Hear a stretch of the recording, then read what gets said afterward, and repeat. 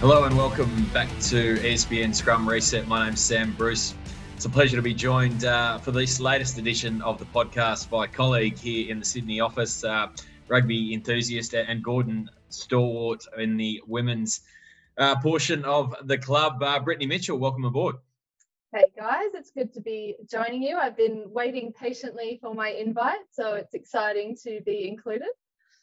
And back with us again, of course, Christy Doran from Fox Sports and the 15. And Christy, we're going to start straight off the top today, mate. Some breaking news as we speak. Word over the weekend that Darren Coleman had been given the New South Wales Waratahs job, or offered it at least. But you've got an update, mate, on the actual contract situation.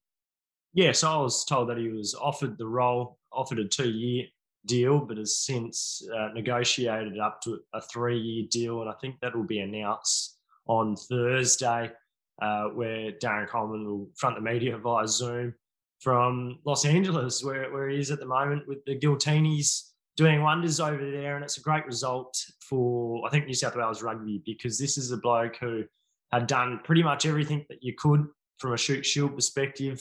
He really rebuilt Gordon and Ringer rapidly, turned them around. The big question is, can he do his biggest rebuilding mission and do what Michael Cheika maybe he did in 2013, and then, we saw the fruits of that a year later in 2014. That's obviously the goal. It's a big rebuilding mission. Good luck to him. But looking forward to seeing what Britt has to say, given that, the club that he rebuilt, Gordon, which had almost 100 points put on them at one point in time just before he arrived, what she has to say about Darren Coleman at Gordon. Yeah, Brett, it's great to have you on for the first time this week, purely because your inside knowledge of the Gordon club. Your family's been associated with it for many years now. You've ridden mostly the lows over the last 2 decades, I guess, but just talk us through the state that the club was in before Darren arrived. Christy mentioned there's some record defeats, pretty much Shute Shield cellar dwellers there for years. He comes in and is able to turn the club around and take them to a premiership last year in such grand style. Just take us inside the club about where how he was able to transition it through to being premiers last year. Yeah, well, I guess everyone is aware, as you said, cellar dwellers. We were bottom of the comp for a long time there and really struggling. Some years we'd only get 2-3 wins, and they were generally against, the likes of Two Blues, Penrith, West Harbour. It was a hard slog there for a long time. And, a few years ago, we lost to no takeaway to the Two Blues, but, we were even getting a few losses to the Two Blues and the likes, and we were just getting absolutely dominated by a lot of teams. And I think it really took a toll on a lot of the young guys coming through, and a lot of the stalwart kind of players. They, a lot of the older guys didn't really want to be there anymore. It was really hard to bring the younger guys through as well. So when DC signed 2018 to come in 2019, there was a lot of hope and faith that he could turn the club around. 2019 was still a bit of a hard slog. They didn't get the results they were after. 2019, as we all know, it kind of all finally came together and we got that premiership, and we ended that drought. But like we said, he came in 2019, and that's when everything kind of really turned around. He's very much a culture guy, and it wasn't just about the grade guys. It wasn't just about first grade, and it wasn't just about Colts. It was about the whole club. So 2019 was the first year for the women's 15s. It was the second season of the women's 7s, and he didn't ignore that. He wanted them to be a part of the club, and he really wanted to build a big culture around the Gordon name. And he did that. I remember I joined in 2019 to play the 7s team, and one of the first things that I was brought into was a whole club fitness day. So that was grade, Colts, women's 15s and women's 7s. And he took us to Palm Beach he took us to Manly, and then he took us to Mossman. And the reason he took us there was because they were our 3 local rivals. They were Warringah Rats, it's Manly, and it was northern suburbs. And he took us all, and we did all these fitness things, and it was all about building this culture. And he wanted to show us these are our rivals, and these are the teams we're gonna beat. And it worked. It brought the whole club together. Everyone's bought into everything that he was saying, and he turned it all around. So yeah, it's fantastic to be a part of a club that has gone from the bottom and he's brought them back to the top. And he did the same thing at the Rats, and he did same thing at a few other places. So yeah, it was great. But in saying that, those fitness days, I think the biggest regret I had going to that fitness day was that everyone knew my name, so they all knew when I stopped running. But yeah, like I said, he really brought people in, and he really got people to buy into the club and buy into this notion that we can do it, we can win this premiership, and we will end the drought. It was fantastic to be there. And last year I was in the crowd at the grand final, and I had tears coming down my face because after 15 years of watching my brother get absolutely hammered, we finally got there.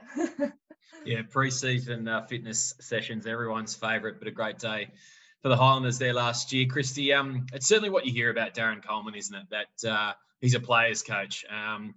He loves, I know it's an expression that he loved to use in the AFL, getting around the boys. I think that's a great cricketer favourite as well from memory. He's a guy that seems to have a great ability to connect with players. Britt mentioned Warringah there, speaking with Sam Ward, Warringah captain there from their premiership season, saying the same thing. But on the flip side, if you're not doing the hard work, then he's also going to call you out. With that in mind, he looks like the perfect guy for the Waratahs at this point, because they're going to need someone to come in and put an arm around them, but also take them to where they need to be, because they're coming off a season, as we all know, 0-13. Sack Rob Penny there, just a game into the second round of Super Rugby AU. Their defence was just absolutely woeful. Number of times conceding over 50 points. Certainly got plenty of attack in them. But there's going to be some wounded souls in that club, and he's going to have to come in and really, I guess, work with the same magic he did with Warringah and Gordon, isn't he? Yeah, you're not wrong. You look at the inexperience of that side as well. You go through the back line, and maybe the oldest is Jack Maddox, who, no disrespect to Jack, I don't think he's never necessarily had that leadership ability. He's a confident sort of player as well. And then you go, well, who's next? And it's Isaiah Parisi, who's 23, 24, and he's trying to rebuild his career. So I think the first couple of things that they're going to be looking to do is how can we get some experience, but some experience with not guys who have just really been around the bush, but the beaten track, but the guys that have had championship experience. And I don't know if Dave Dennis is in a position to come back, but he's 36 or so, but he's still doing the business. He's captaining LA Guillotines at the moment. You want guys that know what New South Wales rugby is all about, and they're a couple of the people that I'd be targeting, particularly in the forwards. But we know that Darren Coleman's been on this journey as well. He wasn't necessarily respected everywhere he was 10 years ago. He was at the Brumbies as an assistant, and I think even Michael Hooper might have been there, a very young Michael Hooper. He would have grown a lot. Yes, you've got to put an arm around people at times, but he will also come in with a pair of fresh eyes, knows what's happened last year. I think a bit of a clean break from some of the current coaching structure will be great. We know that Matt Cobain's off to Japan, joining Rob Penny, ironically, and I think they're going back to NTT in Japan. We know that at the moment, a couple of the other assistants also there for another year. Whether or not both Chris Whittaker and Jason Gilmore remain there, I think one of them will, and probably more likely Wits. But Darren Coleman's an attack coach as well, so I think it'll be interesting to see what role Chris Whittaker has. But he's a guy that bleeds blue. I think the attack worked well, as you mentioned beforehand. There's still plenty of things to occur over the coming weeks, but now that you've got a coach, you can actually start your recruitment drive, and that's the big thing, because they've just been behind the 8 ball for a long, long time. Britt, let's talk a little bit wider about what this This appointment does, I guess, for the connection between Shute Shield and New South Wales Rugby. We know it's not a relationship that has always been humming along, if you like. Best friends, certainly by no means the imagination. But there's a guy like Darren Coleman who has been so entrenched in across the Shute Shield and a number of clubs, as we've mentioned. Does that, certainly start to repair that relationship a little bit? That they see that one of their own has graduated through to the top job, and unlike beforehand when Andrew Hoare, the former Waratahs CEO, went and brought Rob Penny in from overseas, having already had Daryl Gibson who come through the assistant role there under Michael Cheika to begin with. Does this appointment kind of bring it back to the clubs a little bit and say, yep, this is what we want to do. We want to foster coaches. We know it's a focus of Rugby Australia going forward, but here's a guy from the Shute Shield that has graduated to the number one job in New South Wales. Let's make a habit of this. What will that do for, I guess, New South Wales Rugby and Shute Shield club relationships? I think definitely it does tie it all in together. And I think a lot of players and clubs will feel really justified that they've been saying for a long time, look to us. We have the talent, we have the players, and we have the coaches who deserve to move up to that next level. I think if New South Wales Rugby are kind of determined to turn away from this third tier sport, the third tier level of rugby, then they really need to realise that their catchment is in Shute Shield, and there's been a lot of players and a lot of clubs crying out for years to look towards them to instead of looking around in other places in other regions, to really realise that there are some players there, some really good talent there that should be given a go. I know DC, he really does bring in, when he recruits, he does look around and he brings them in and he wants them to go to the next level. I know at Gordon last year, they were aware they want their players to go to that next level. They were aware that when they brought these good guys into this team, that was going to be the platform that they're going to get selected from. So that's what these Shute Shield clubs, that's their goal. They, as much as they want to foster these teams and have continuity and have this great first grade team winning every year, they also want, their best players picked up and taken to the next level and going to Super Rugby. And unfortunately, a lot of the times these players aren't getting picked up, and instead of staying in Australia, they're going to France, they're going to Italy, they're going to Ireland. So I think for a lot of them, a lot of players will be thinking, DC has coached me for years. He's coached against me for years. He knows what kind of player I am. He knows how what I can do. And they'll be saying, you know what, this is really my opportunity. This is my chance. For a lot of them will think this is my first chance, that someone will actually look towards me and bring me into the Waratahs fold. Yeah, it's an excellent point, Britt. Chrissy, what about wider in terms of recruitment? He's certainly not going to have a lot of time. We know the Waratahs are losing a few. Jack Dempsey springs to mind. But elsewhere, there's the makings of a good side in this Waratahs group. You've got Angus Bell and Harry Johnson Holmes, I think, probably coming off. We know it was only Angus Bell's second season, but probably Harry Johnson Holmes' best season yet until he got injured. But at lock, that's where they're really light. And certainly Jack Dempsey's departure will sting in the back row. Of course, they get Michael Hooper back, so you're looking you've still got Lockie Swinton there. We know Jake Gordon at number 9. They've got 2 quality young 10s in Donaldson and Harrison. For Keddies in this Wallabies Wallabies squad.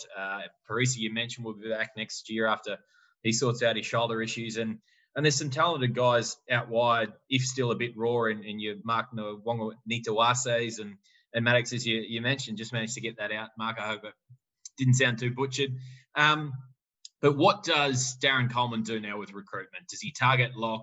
And how quickly and how, I guess, active is he going to be able to be in the market, given we're almost halfway through the year and a lot of guys have already made up their minds? Yeah, well, I can tell you that Jack Maddox is going to France. So that's a bit of a blow. He's one of the few Wallabies in that squad. So he'll be off following the Olympics, I understand. But I hark back to what Michael Cheika did, because Cheika had a very good squad, a test squad, a lot of players with Wallabies experience in 2013, 2014. But he brought in Mitch Chapman from the Reds. He brought in, reignited Stephen Hoyles' career. Matt Carraro, another one, yeah. And Matt Carraro as well. And these guys really were the foundations, the glue that brought these guys together, years and years of experience. And I think you need a bit of that because the Waratahs don't have any of that really at the moment. They've lost a couple of guys like Sam Wykes, who was brought in this year but hardly stepped foot on the paddock. I think another really crucial thing that they need to do is get their strength and conditioning right. From what I understood, that didn't work quite well this year. You need to have a coach and a strength and conditioning person on the same page, make sure that they know where their bodies are, because a 20-year-old can't do what a 30-year-old's going to be doing. So that's really, really important. But from a personnel perspective, yes, you're looking at the type 5. We know that there's a classy back row in there. Ned Hannigan has signed, but he's not going to be there for the first half of next year. He's likely to be there for the back half. He will be looked at as a second rower. We know that the back row is pretty well stocked, so they're going to have someone there for the second half, but they need at least another person. They have big raps on Max Douglas, but they know that he needs to put on a bit of weight. But that's a 2, 3, 4 year mission project there. You don't have that turned overnight. So I would be targeting, if you can, someone probably, I know that they've got a couple of exciting young midfielders. They've got Lalakai Piketty there now, who's in the Wallaby squad. Priest, he would have been, but he's injured. But they probably need one more experienced person in the back line. You know, Jake Gordon's by far the oldest and most experienced, but you need another one in there. It's a shame that Reece Hodge in many ways is staying with the Rebels, because I think he's the sort of player that's a New South Wales player that they need in there. So they've got to think slightly outside the square. Having conversations with Nick Phipps, he believes there's a truckload of type 5 players that are playing in the English Premiership and around that would be eligible, that would be interested in coming. I think, let's start tapping into the wider net of the Waratahs and realise who you can pull from. But, here's a classic example with what Britt was saying around players. Harrison Goddard has ended up and he's starting at 9 for the Giltinis at the moment. He's a player that played Australian under 20s level but was lost because he wasn't getting picked in the Rebels squad. The Waratahs need to rather than start losing some of the players, getting them, and I'd be targeting the Reds as well. They've got 4 or 5 really good front row forwards. You'd be trying to get 1 or 2 of those props. You think about maybe Foka Tuita, or I mispronounced his name, but he's starting behind a couple of those players at times. Zongo, there's a couple of Xander, yeah, there's a few there, yep. You'd be targeting those sorts of players. Even in the second rowers there, Ryan Smith, they've got Angus Blythe there. One of them you can guarantee minutes. And that's what the Brumbies have done for years and years. I think the Waratahs need to get 1 or 2 players from Queensland. Britt, I guess looking a little bit further forward, it's a key development as well. We know the new stadium, which we drive past a couple of days a week, although we're working from home again now in the Sydney lockdown. We're not at the office next to Moore Park there at the moment. But you can see with the new stadium comes excitement. We know they've also got the new training facility down at Daceyville. It's underway. It's going to be there in the future. These things suddenly become, I guess, attractions, as well as having a coach like Darren Coleman in there. That suddenly the Waratahs becomes a place that people want to go again. Now, that certainly wasn't the case this year with everything that was going on. We know New South Wales rugby was on the nose. My story last week that they almost lost a chunk of their heartland out in country New South Wales to the Brumbies by a matter of 1 or 2 votes. So the state has got a lot of, New South Wales rugby's got a lot of relationships out there to mend, but this is certainly going to have a trickle-down effect, isn't it? But how quickly do you think Darren Coleman can turn results around on the field? Surely they'll get some wins next year, but can they, push into a position that might see them challenge for the Super Rugby AU title if that competition goes ahead, which we'll cover a bit later in the podcast? Mm-hmm. Well, like you said, they've got a new stadium, they've got new training facilities. For a long time, the Waratahs have really hung on to the idea that they're Sydney, and that's been their draw card, that they've been trying to bring players into this mammoth city. There's there's everything that you could want in this city, and that's been their draw card. But now they've got, you know, the stadium, a new state-of-the-art training facility, and they've actually got something more tangible to sell to players. Look, it's going to be hard. You know, the Waratahs, they've got a lot of young guys. They've come off a season where they didn't win a single game. There's going to be a lot of mental scarring involved in that, and trying to turn that around is going to be really difficult. Look, I wouldn't put it past him, though. As we've mentioned, he's a big players player. And I know last year at Gordon, he called every player in the whole club just to make sure they were getting through lockdown okay. So if he's that type of bloke who can get on side with the players, make them work really hard in a professional setup, and get them over those hurdles, I wouldn't put it past him to get a few wins on the board. Whether they can fight for a title, a Super AU title, that's, I think, comes down to recruitment, what guys they get involved in the squad. We saw, as we've mentioned, there's a lot of players that have the ability, a lot of young guys who are coming through, and you know, you can see those seeds of what they can bring. It's just going to be, can we nurture it a bit more? Can we bring them all together? Can we get them working together as that one big unit? And can they get over the line? So it's a bit hard to say. I mean, you've got the Brumbies, you've got the Reds that have been dominating the last few years. So can the Waratahs compete against that? I think we'll have to wait and see. But yeah, I think DC will bring them together, and I think he's got a good chance of getting some more wins on the board next year. And you know, maybe he will get them competing against those two big units. So.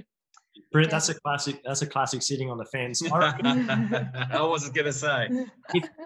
If indeed it is a Super Rugby AU comp with involvement from Fiji, I think that they will push for the finals. I don't think if New Zealand's involvement in a fully fledged Super Rugby comp, I don't think they'll get anywhere near it. But I think that, you know, we know that they came within just a couple of points, one kick of the game on 2 or 3 occasions this year. They're not too far away. What they need is just a couple of forwards, a bit more belief, and as you probably said earlier in the podcast, a guy that's going to put an arm around them. They won't be too far away next year, and we'll see them go very well, I think, the year after. Yeah, intriguing to watch next year. And I'm sure both Rugby Australia and executives at Nine and Stan Sport will be looking for an improvement next year. Having a successful Waratahs team will no doubt push those Saturday night, figures up there on Gem, which dipped typically when the Waratahs were playing about 45,000, I think, for Metro there in that final game against the Chiefs. If you're enjoying this podcast, swipe over and check out the ESPN Australia Podcast Network. We're discussing the best stories on the sports you love, with on-the-ground takes and fresh voices covering the names and games you tune in for. All right, guys, it's off to a fly today. Let's move on to, I guess, everything else that's going on in Australian rugby at the moment, and there's plenty. Dramatic few days, obviously, the Sydney lockdown. We probably all saw it coming. We're all now subject to the conditions. Thankfully, the Wallabies had been moved up there to Sanctuary Cove on the Gold Coast. Dave Rennie made that clear a few months ago that that was going to be his base. And what a blessing that turned out to be, when you've got the entire Wallabies coaching set up there. You know, brilliant. This is a master stroke from Dave Rennie. He also made mention, I recall, Christy, at one point about there being few, I guess, younger females distractions around Sanctuary Cove. Only a few retirees up there playing golf, so I don't think they can get into any trouble off the field. That was a throwaway line from Dave at one point. Let's rehash, I guess, the developments of the last few days then, Christy. The opening test, which was meant to be Wednesday the 7th of July at the SCG, now at Suncorp Stadium. We're kind of waiting anxiously today to see what happens with Queensland. There's rumours of perhaps another small snap lockdown up there with some cases of the Delta variant having been out in the community. Anastasia Palaszczuk to speak to the media shortly, I believe. But I guess it's not a bad result. We know the Wallabies love playing at Suncorp Stadium there. That their record is vastly superior to what it is here in Sydney. It would mean that all things going ahead, that the first and third tests will be played there. But it does add in another tough little, I guess, hurdle for the French to to cover now, because they're only going to get out from hotel quarantine, where they are being allowed to train, of course, here in Sydney for about 5 hours a day, I think, at Leichhardt Oval. Next Tuesday, they would then have an extra flight to get up there, another hotel to get into and check in. It's probably going to make their assignment that little bit more tougher for that opening test, isn't it?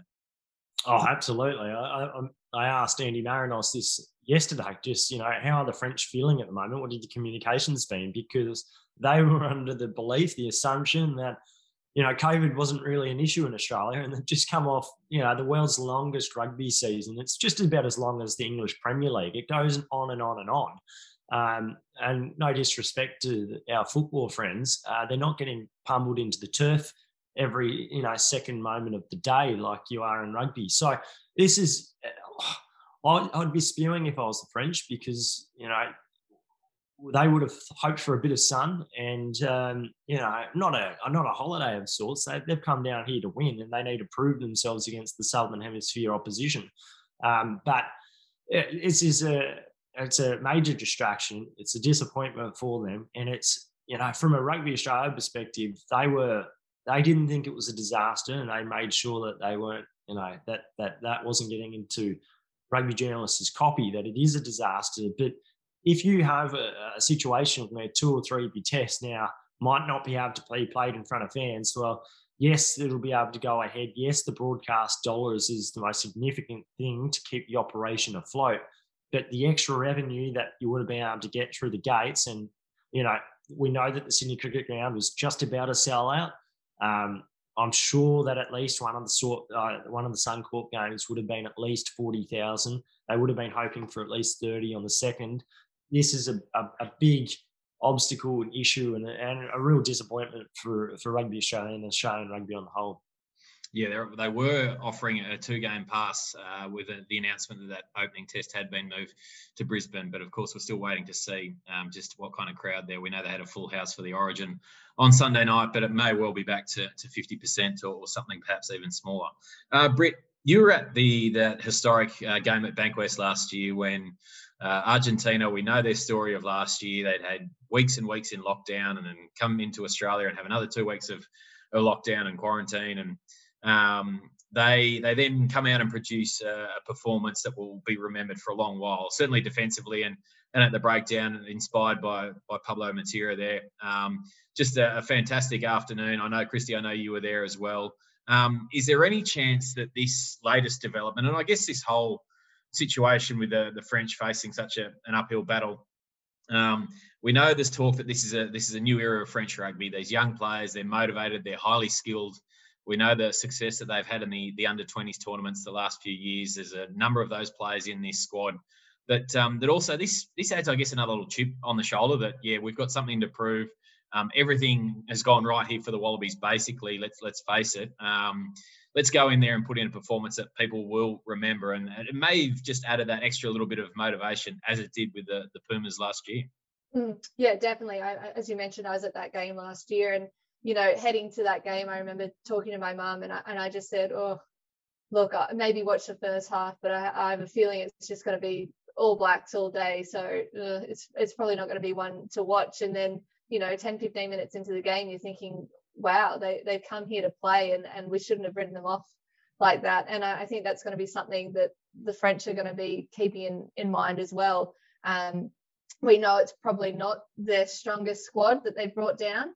But we shouldn't underestimate them. They've come here with a job, and they want to prove to everyone that they can get it done, that they can really put it to the Wallabies. And as Ian Foster said at the end of that All Blacks loss last year, being in a hotel quarantine together and training together and spending those weeks together, it probably gave them that edge. It brought them closer together. And I think that's something that the French will have on their side as well. They're going to be really engaged, and they'll really want to get this job done. I think a lot of people have over the weeks, if you look on Twitter, a lot of people have kind of been probably counting the eggs before they hatch, expecting a few good wins from the Wallabies. But I don't think it's probably one of them. But I think I don't think we can be reading too far into it. You know, the first game has been moved, and that puts both teams on the back foot. Yeah, it's a bit easier for the Wallabies. They're already up on the Gold Coast, but the French won't let that put them down. They're always a big, strong squad, and I think this will just, you know, give them an extra edge to really take it to the Wallabies. And you know what? I wouldn't be surprised if they just came out firing and really just took it to the Wallabies and just pummeled them to the ground almost. So, Christy, let's look at the Wallabies.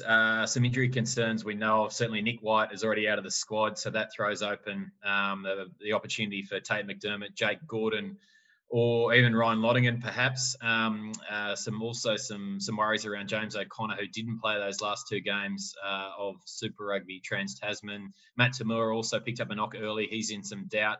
There's a few issues there, and having them in the halves certainly isn't the best place, because we know that certainly Nick White and James O'Connor are naturally the first pick there. I certainly got the feeling, listening to Dave Rennie last week, that even though he didn't want to rush Jake Gordon, that he was kind of also excited about his progress, and that, you know, that if push comes to shove, they may well pick him for that first test, purely because how he played through the Waratahs season there, and he's probably got a stronger pass than Tate McDermott at this point. But I guess then, you know, you throw in the opportunity that Noah Lolesio might start, potentially Reece Hodge. We know he's got no qualms picking someone from left field as he did with Reece last year. Dave Rennie, Reece has been out for a long while, but by all reports, back training in a full capacity there on the Gold Coast. So, mate, what are you hearing? What's the latest, and how do you see this going? I reckon this is dead set open as, because there's real ramifications with these halves. If you're wanting a couple of injuries in the Wallabies at the moment, you don't want them in the halves, because it is so raw underneath Jake Gordon and Nick White. I would not be surprised if Ryan Lonergan gets a start in front of Tate McDermott. I know that the Wallabies have real concerns around Tate's pass.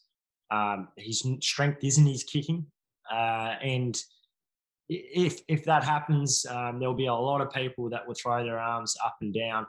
There's with Tate, I think there's an excitement about what he can do, but in a first test against France, a big pack which is going to, you know, hunt him down if he plays, really put pressure on him. I'm not sure if it's the best avenue to have your test running on debut start. He's only played a couple of minutes off the bench, albeit he had a couple of impressive touches against the All Blacks in the Bledisloe 4 where they won. If that happens, you know, does the combinations come into play? If James O'Connor is ruled out, who does Noah Lolesio want passing him the balls? Someone who he's never played with or hardly played with, maybe in Tate, or someone like Ryan Lonergan who played a lot of games, a lot of minutes for the Brumbies this year. I think it'll be interesting. Reece Hodge, we know, has experience. I know that Scott Johnson really rates him highly, which is interesting because the Reece Hodge kind of player at 10 goes against what Scott Johnson has typically wanted out of his 10s, from my understanding. So maybe a Hodge comes into the equation to start because of the experience. I don't think that they would necessarily want to go in with a really raw 9 and 10, but we know as well that with James O'Connor last year, there was very few people that thought he was going to be ruled out for that Bledisloe 3 game. They kept it under wraps big time. At the moment, he's still being limited to what he can do. Matt Tamura didn't get up to rugby to training on the Gold Coast on Sunday like they had hoped, because there's a suggestion that he might have been in Sydney at a point in time. And does that limit his ability to go there given the COVID scares? So all sorts are happening in the halves at the moment. It'll be fascinating to see how this transpires over the next week. Yeah, you're probably only going to think that there's only a handful of certain starters at this point. Second row looks wide open. Dave Rennie revealed last week that Matt Phillip was going straight from hotel quarantine to the airport to get on a flight and wasn't caught up in the COVID restrictions at that point, because he had been isolating prior to this latest outbreak of the Delta variant here in Sydney. So it's going to be a fascinating build-up, not just off the field, clearly with the Wallabies selections moving forward to kick off there on Wednesday. But I think number one at the top of the list, it's hard to go past Brit, seeing Michael Hooper's return, just what nick he's in, how he settles back into what will be an infinitely more physical style of rugby than what he's been used to the last 6 months. We know that there was murmurings around Fraser McWright's performances in Super Rugby U, certainly quietened a little bit by what we saw from him in Super Rugby Trans-Tasman, where the physicality, I think, got to him. But it's an interesting little sidebar there, and I think everyone's going to be really watching Michael Hooper to see how he returns. How do you see it, Britt? Yeah, it should be really interesting. I know a lot of people have questioned his captaincy ability, but I don't think you can really question his actual ability on the field. He is a physical, tough player, and he definitely leads from the front, and that's something that the Wallabies really need. As you mentioned, playing in Japan, it's perhaps not, well, it isn't that tough kind of game style that they play in France, and we know the French, that's what they're going to bring. They're going to be bringing these big back rowers who really just want to make a mess of the breakdown and really just want to hit hard and push players onto the back foot. So I think Hooper's got to have a lot on his plate. He's going to have to really, from the start, from the opening whistle, really put a message out there and lead the Wallabies. I think I don't think anyone can doubt that he has that ability. I mean, you've watched him over these years, and he's always up for it. He's always making those big hits. He's there where he needs to be. People kind of say he's not that 7 who's scavenging for the ball at the breakdown, but it's not like he doesn't have that ability, and it's not like we haven't seen him do those things before. So I don't think we should have any doubts that he can step up and he can lead this team both as a player on the field with his muscle and his strength, but also with his captaincy. I think he's learnt over the last few years that when points are on offer, you must take them, and I think he's going to be aware of doing that this series against France. We know they're a bit of a different. We've seen them in the Six Nations and what they can do there, but they're probably going to be a different sort of beast now. That it's not really their first team. It's not the team that we're expecting to see per se. But I think he's going to be aware that he's going to be the one to make that first big hit, to really put what the Wallabies message is going to be this year. And yeah, he's going to have to do that both as a captain and as a player running around. Worth remembering, of course, his first introduction, I guess, Michael Hooper, was in that French series when Stephen Moore went down after, I think, about 5 or 6 minutes in the opening test in Brisbane back in 2014. And, we know Stephen Moore came back and reclaimed the captaincy for the World Cup in a year after, but it was his first real taste at such a young age.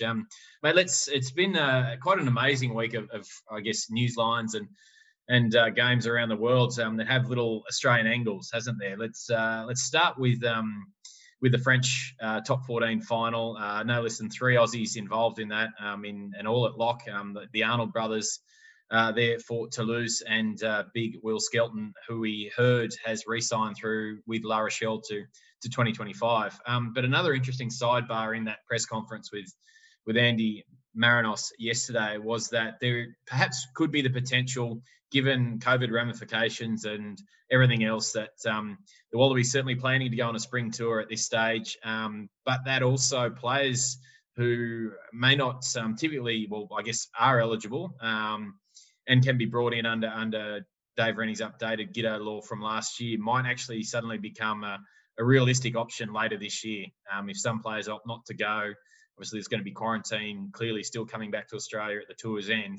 Does that suddenly throw open this possibility for Will Skelton, even though he's re-signed with La Rochelle for such a long time? Ditto for Rory Arnold and potentially Richie Arnold as well. I would think Will Skelton won't be taking part.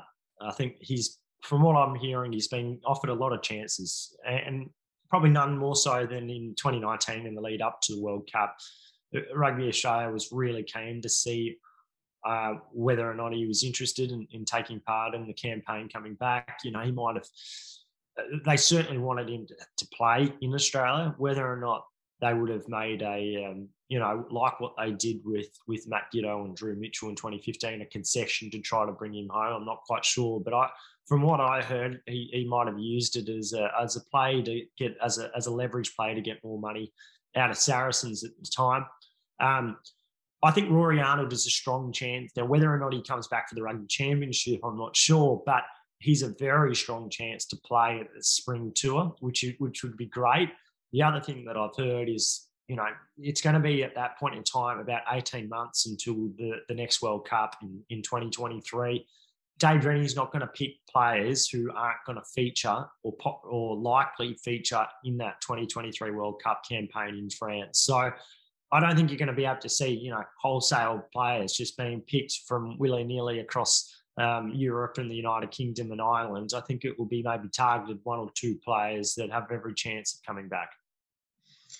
Britt, Oceania Sevens up in Townsville, the final Olympic preparation for Australia, New Zealand and Fiji, and of course an Oceania team completing the 4-team series in both the women's and the men's over the weekend. Let's start with the women. It's a squad, a group that you've had quite a bit to do with over the last few years. Now, I hark back to the Commonwealth Games final on the Gold Coast there a few years ago. We know they came back from the Rio Olympics, the Aussie girls, and then had that wonderful Sydney Sevens, I think, when they didn't even concede a try in their 3 pool games, a quarter, a semi, and a final. But then roll forward to that Commonwealth Games, and it was, I don't know what you guys feel about the Commonwealth Games. I'm a bit hit and miss, and certainly having covered it now, I do not wish at all to cover another one of my journalistic career, and have absolutely zero interest in going to Birmingham in next year. But that final was really something special at Cbus Super Stadium, or whatever it might have been back then. And I just got the feel that the Aussie girls were just overcome. That was the first time they'd succumbed to the pressure. When they lost a game, I think it might have been to England in their pool stages up there, and they were almost in tears in the mix zone afterwards. And it was just, it almost like suddenly this expectation and this pressure of being the new, I guess, golden girls of Australian sport had finally caught up with them. Meanwhile, New Zealand, the Black Ferns have just, to me, they've gone to another level. And every time I watch the two nations face off, the Aussie girls almost look beaten before they go out there. And it was certainly a comprehensive performance again from the Black Ferns over the weekend. I guess looking forward, can you see any chance that the Aussie Sevens in the women's can get near the Black Ferns, even though we know Sevens can be such an unpredictable game at times? But to me, the Black Ferns just look like they're in another level.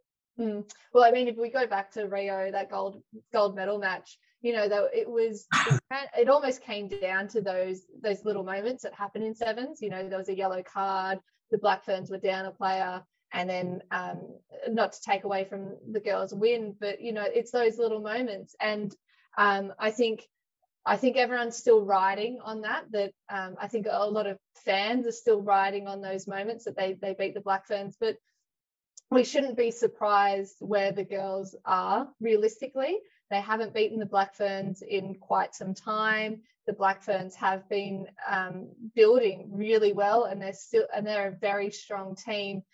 Whereas the Australian team, they've as much as they have those, a lot of the girls from Rio, they've brought in a lot of younger new girls. And as you mentioned at the Commonwealth Games, it is almost like that pressure can has almost just exploded now. There's a lot of young girls. There's a lot of pressure on them to succeed, to emulate what happened 5 years ago now.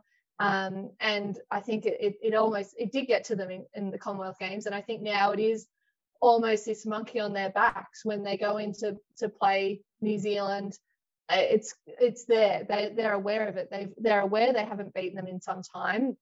This weekend probably wouldn't have helped them that much because they got well and truly beaten in those 2 games. And then I think their loss to Fiji will be a massive wake-up call for them. Not to take away from the Fiji women, but they're not really on that playing field, the same playing field as Australia, Canada, New Zealand, and the USA. They're generally a level above the rest, and I think a lot of those girls are gonna take away from that they've got quite a lot of work to do, and John Manenti is going to know that as well. That there's only 24 days until the Olympics, and that I think that weekend probably was a bit of a blow to their wouldn't say egos, but their confidence. And now that they know their pool at the Olympics, they've got the USA, who they know are a bigger team. And Manenti said before that they really need to work on their defense when they play teams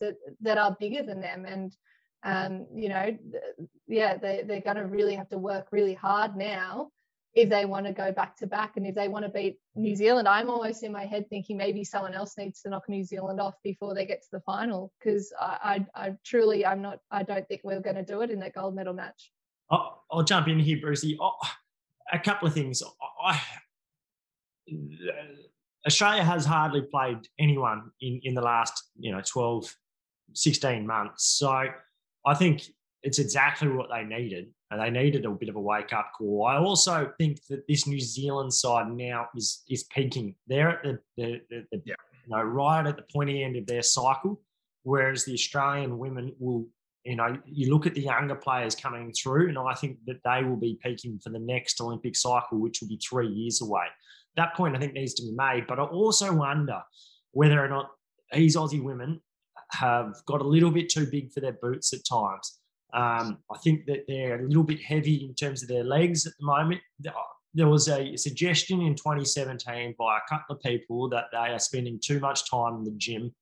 And I think that holds true to an extent.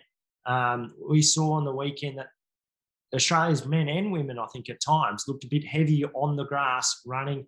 And you compared it to New Zealand, who looked like they were running a country mile quicker. It was like looking at, really heavy horses on a heavy track compared to horses that just run through and they're winks. So, but we also know that sevens is played over 14 minutes. And I think anything can really happen. One bad tackle can change things. And both the men and the women shouldn't be written off the door. I think the Aussie women have got a good pool. The Aussie men have got a very tough pool. And the Aussie, particularly the men's side, is, there's 6 or 7 teams that could very much compete for a podium finish. That is so open, and it is very exciting, I think, looking forward, what's going to happen on that side particularly. Just watching Tyler Nathan Wong in that Black Ferns team, I just thought she looked exactly how Charlotte Caslick did a few years ago, just completely in control of where her team were going. Great footwork, great speed. Kicks goals as well, and she looms for me as the key player for that Black Ferns team. If she plays as well, like you're right, they are just humming. They're humming. Christy, just quickly on the men, Sema Karevi made his return to the sevens fold. Did you see enough from him to suggest that he'll crack Tim Walsh's squad? Did he provide that point of difference that he was looking for, and could he be an asset for the Aussie men, I guess, in Tokyo? Yeah, it's a good question. I'm not sure if we've seen enough necessarily, but one thing that he provides is he knows Japan well. He's spent the last 6 months there. He's played there a couple of times. We know the Wallabies' big match experience. Those sorts of things shouldn't be taken for granted or underestimated. They're significant. He played all right, given that he's been with that squad for about a week. He's coming back from a knee injury. I think there was enough to show that he could be used in short bursts. Given that Jack Maddox wasn't there, I think that probably ends his hopes of going, which is a real shame. We know that Morris Longbottom wasn't there either, and he will add a lot of X factor for them. And this really brushed a lot of the cobwebs away for this side, I think. So I think all in all, it's a positive experience for all three nations. Particularly Tim Walsh got a really good opportunity to look what are the fringe players, how are they going, given that they are playing for an Oceania Barbarian side. So it really gave them a point of difference to be able to select and firm up what I think your 13 players will be. Guys, just one last one quickly. A famous Australian rugby name, again doing the business at Twickenham on Saturday night Aussie time. Just an incredible final there in the Premiership, decided between Harlequins and Exeter. Quins getting the job done. Just an amazing turnaround in their season from where they came from at the middle point of the year. And Lewis Liner, the son of Michael, doing the business for the Quins on the wing over there. A couple of great finishes. Has seemed to have aligned himself with England at this point. Played 20s for them. Is obviously in the Quins system. Christy, just your take on where he's at. And we know this is the case with a couple of other famous internationals from that era, Zinzan Brook, as well. His son.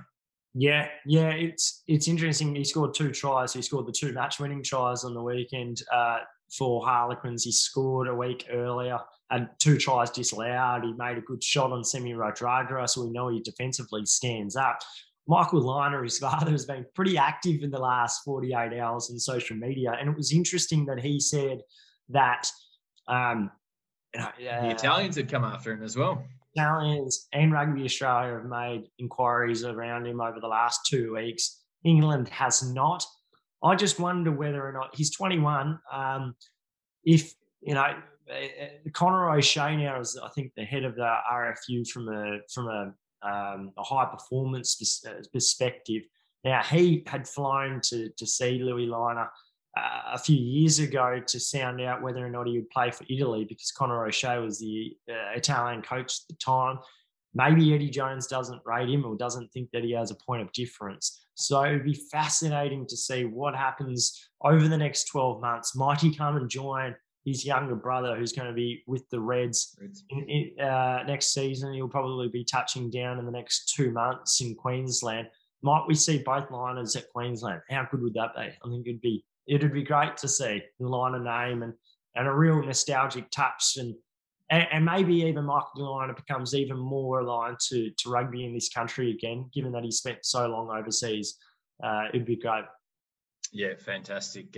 Something to keep an eye on over the next few months from an off-field perspective. All right, guys, despite not having or having very little on-field rugby to cover this week, I think it's our longest podcast yet. So fantastic. Britt, thanks very much for joining us for the first time. Great to get your insights into Darren Coleman there and what he did at Gordon, and certainly some insights into how he'll set about turning the Waratahs around, and we'll get you back on again through the year.